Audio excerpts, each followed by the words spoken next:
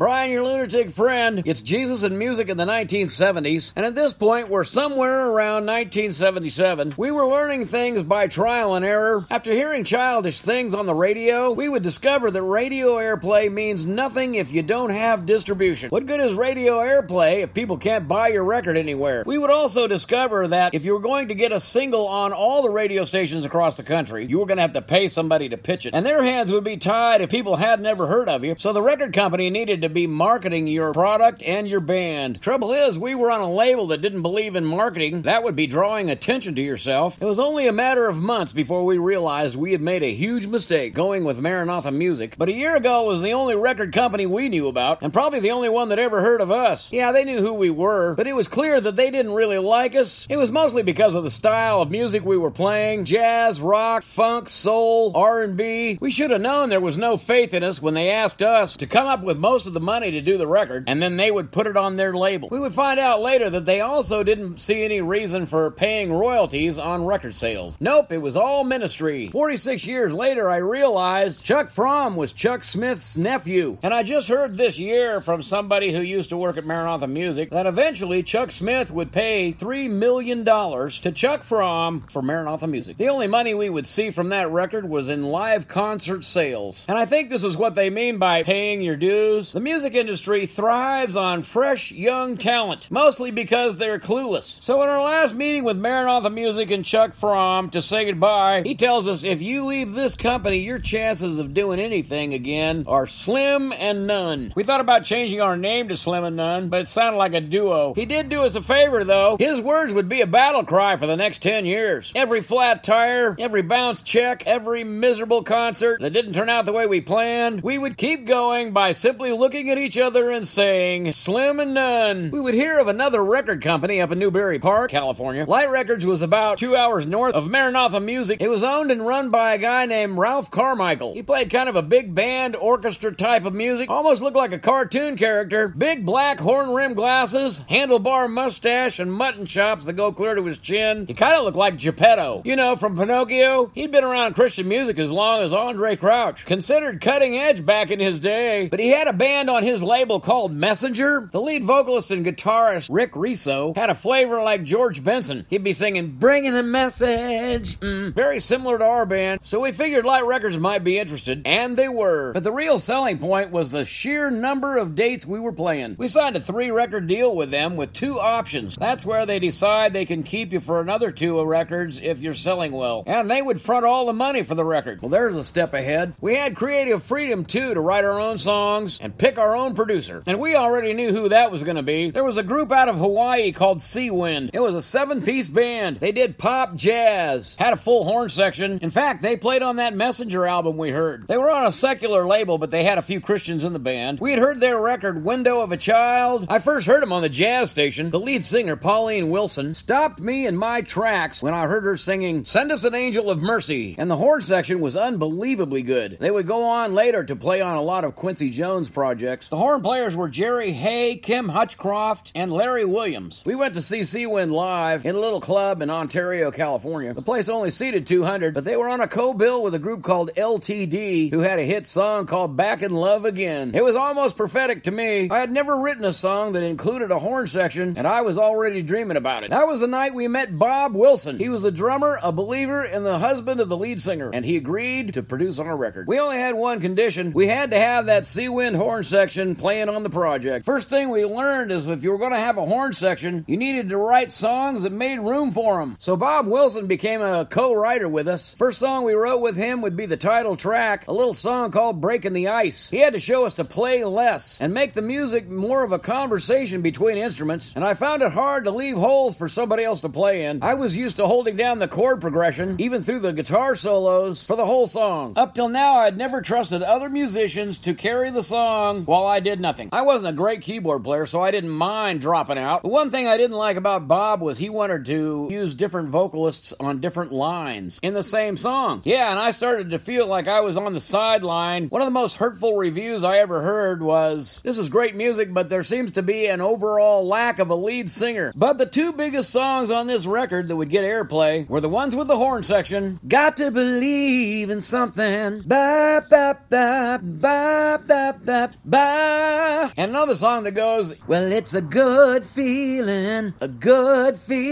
to give your life away. And these two songs would be staples in our set for the next couple of years. And the Sea Wind horn section got us the attention of Disneyland. They had a big Christian night called Night of Joy, and we would be a headliner, so we would start doing horn arrangements for the other songs like Childish Things, hired our own horn players, and at Disneyland we'd have 5 of them. The song Got to Believe was the first time we got attention from a national audience, and it was almost subtle the way we started playing out of state and as far away as Florida. And we would learn that what national attention does for you is to triple your time on the road. And we weren't quite ready. Kevin Thompson had bought a Ford Econoline van that we rode in, and we bought a 4x6 single-axle trailer from a rental company that went out of business. It was almost ironic that the new album was called Breaking the Ice. Yeah, it would help us break into a national audience, but we would also break a few other things in the way of disasters that almost got us killed. But God's hand was on us, and there was also a song that we overlooked and didn't play on tour that would outlast any songs that we ever did.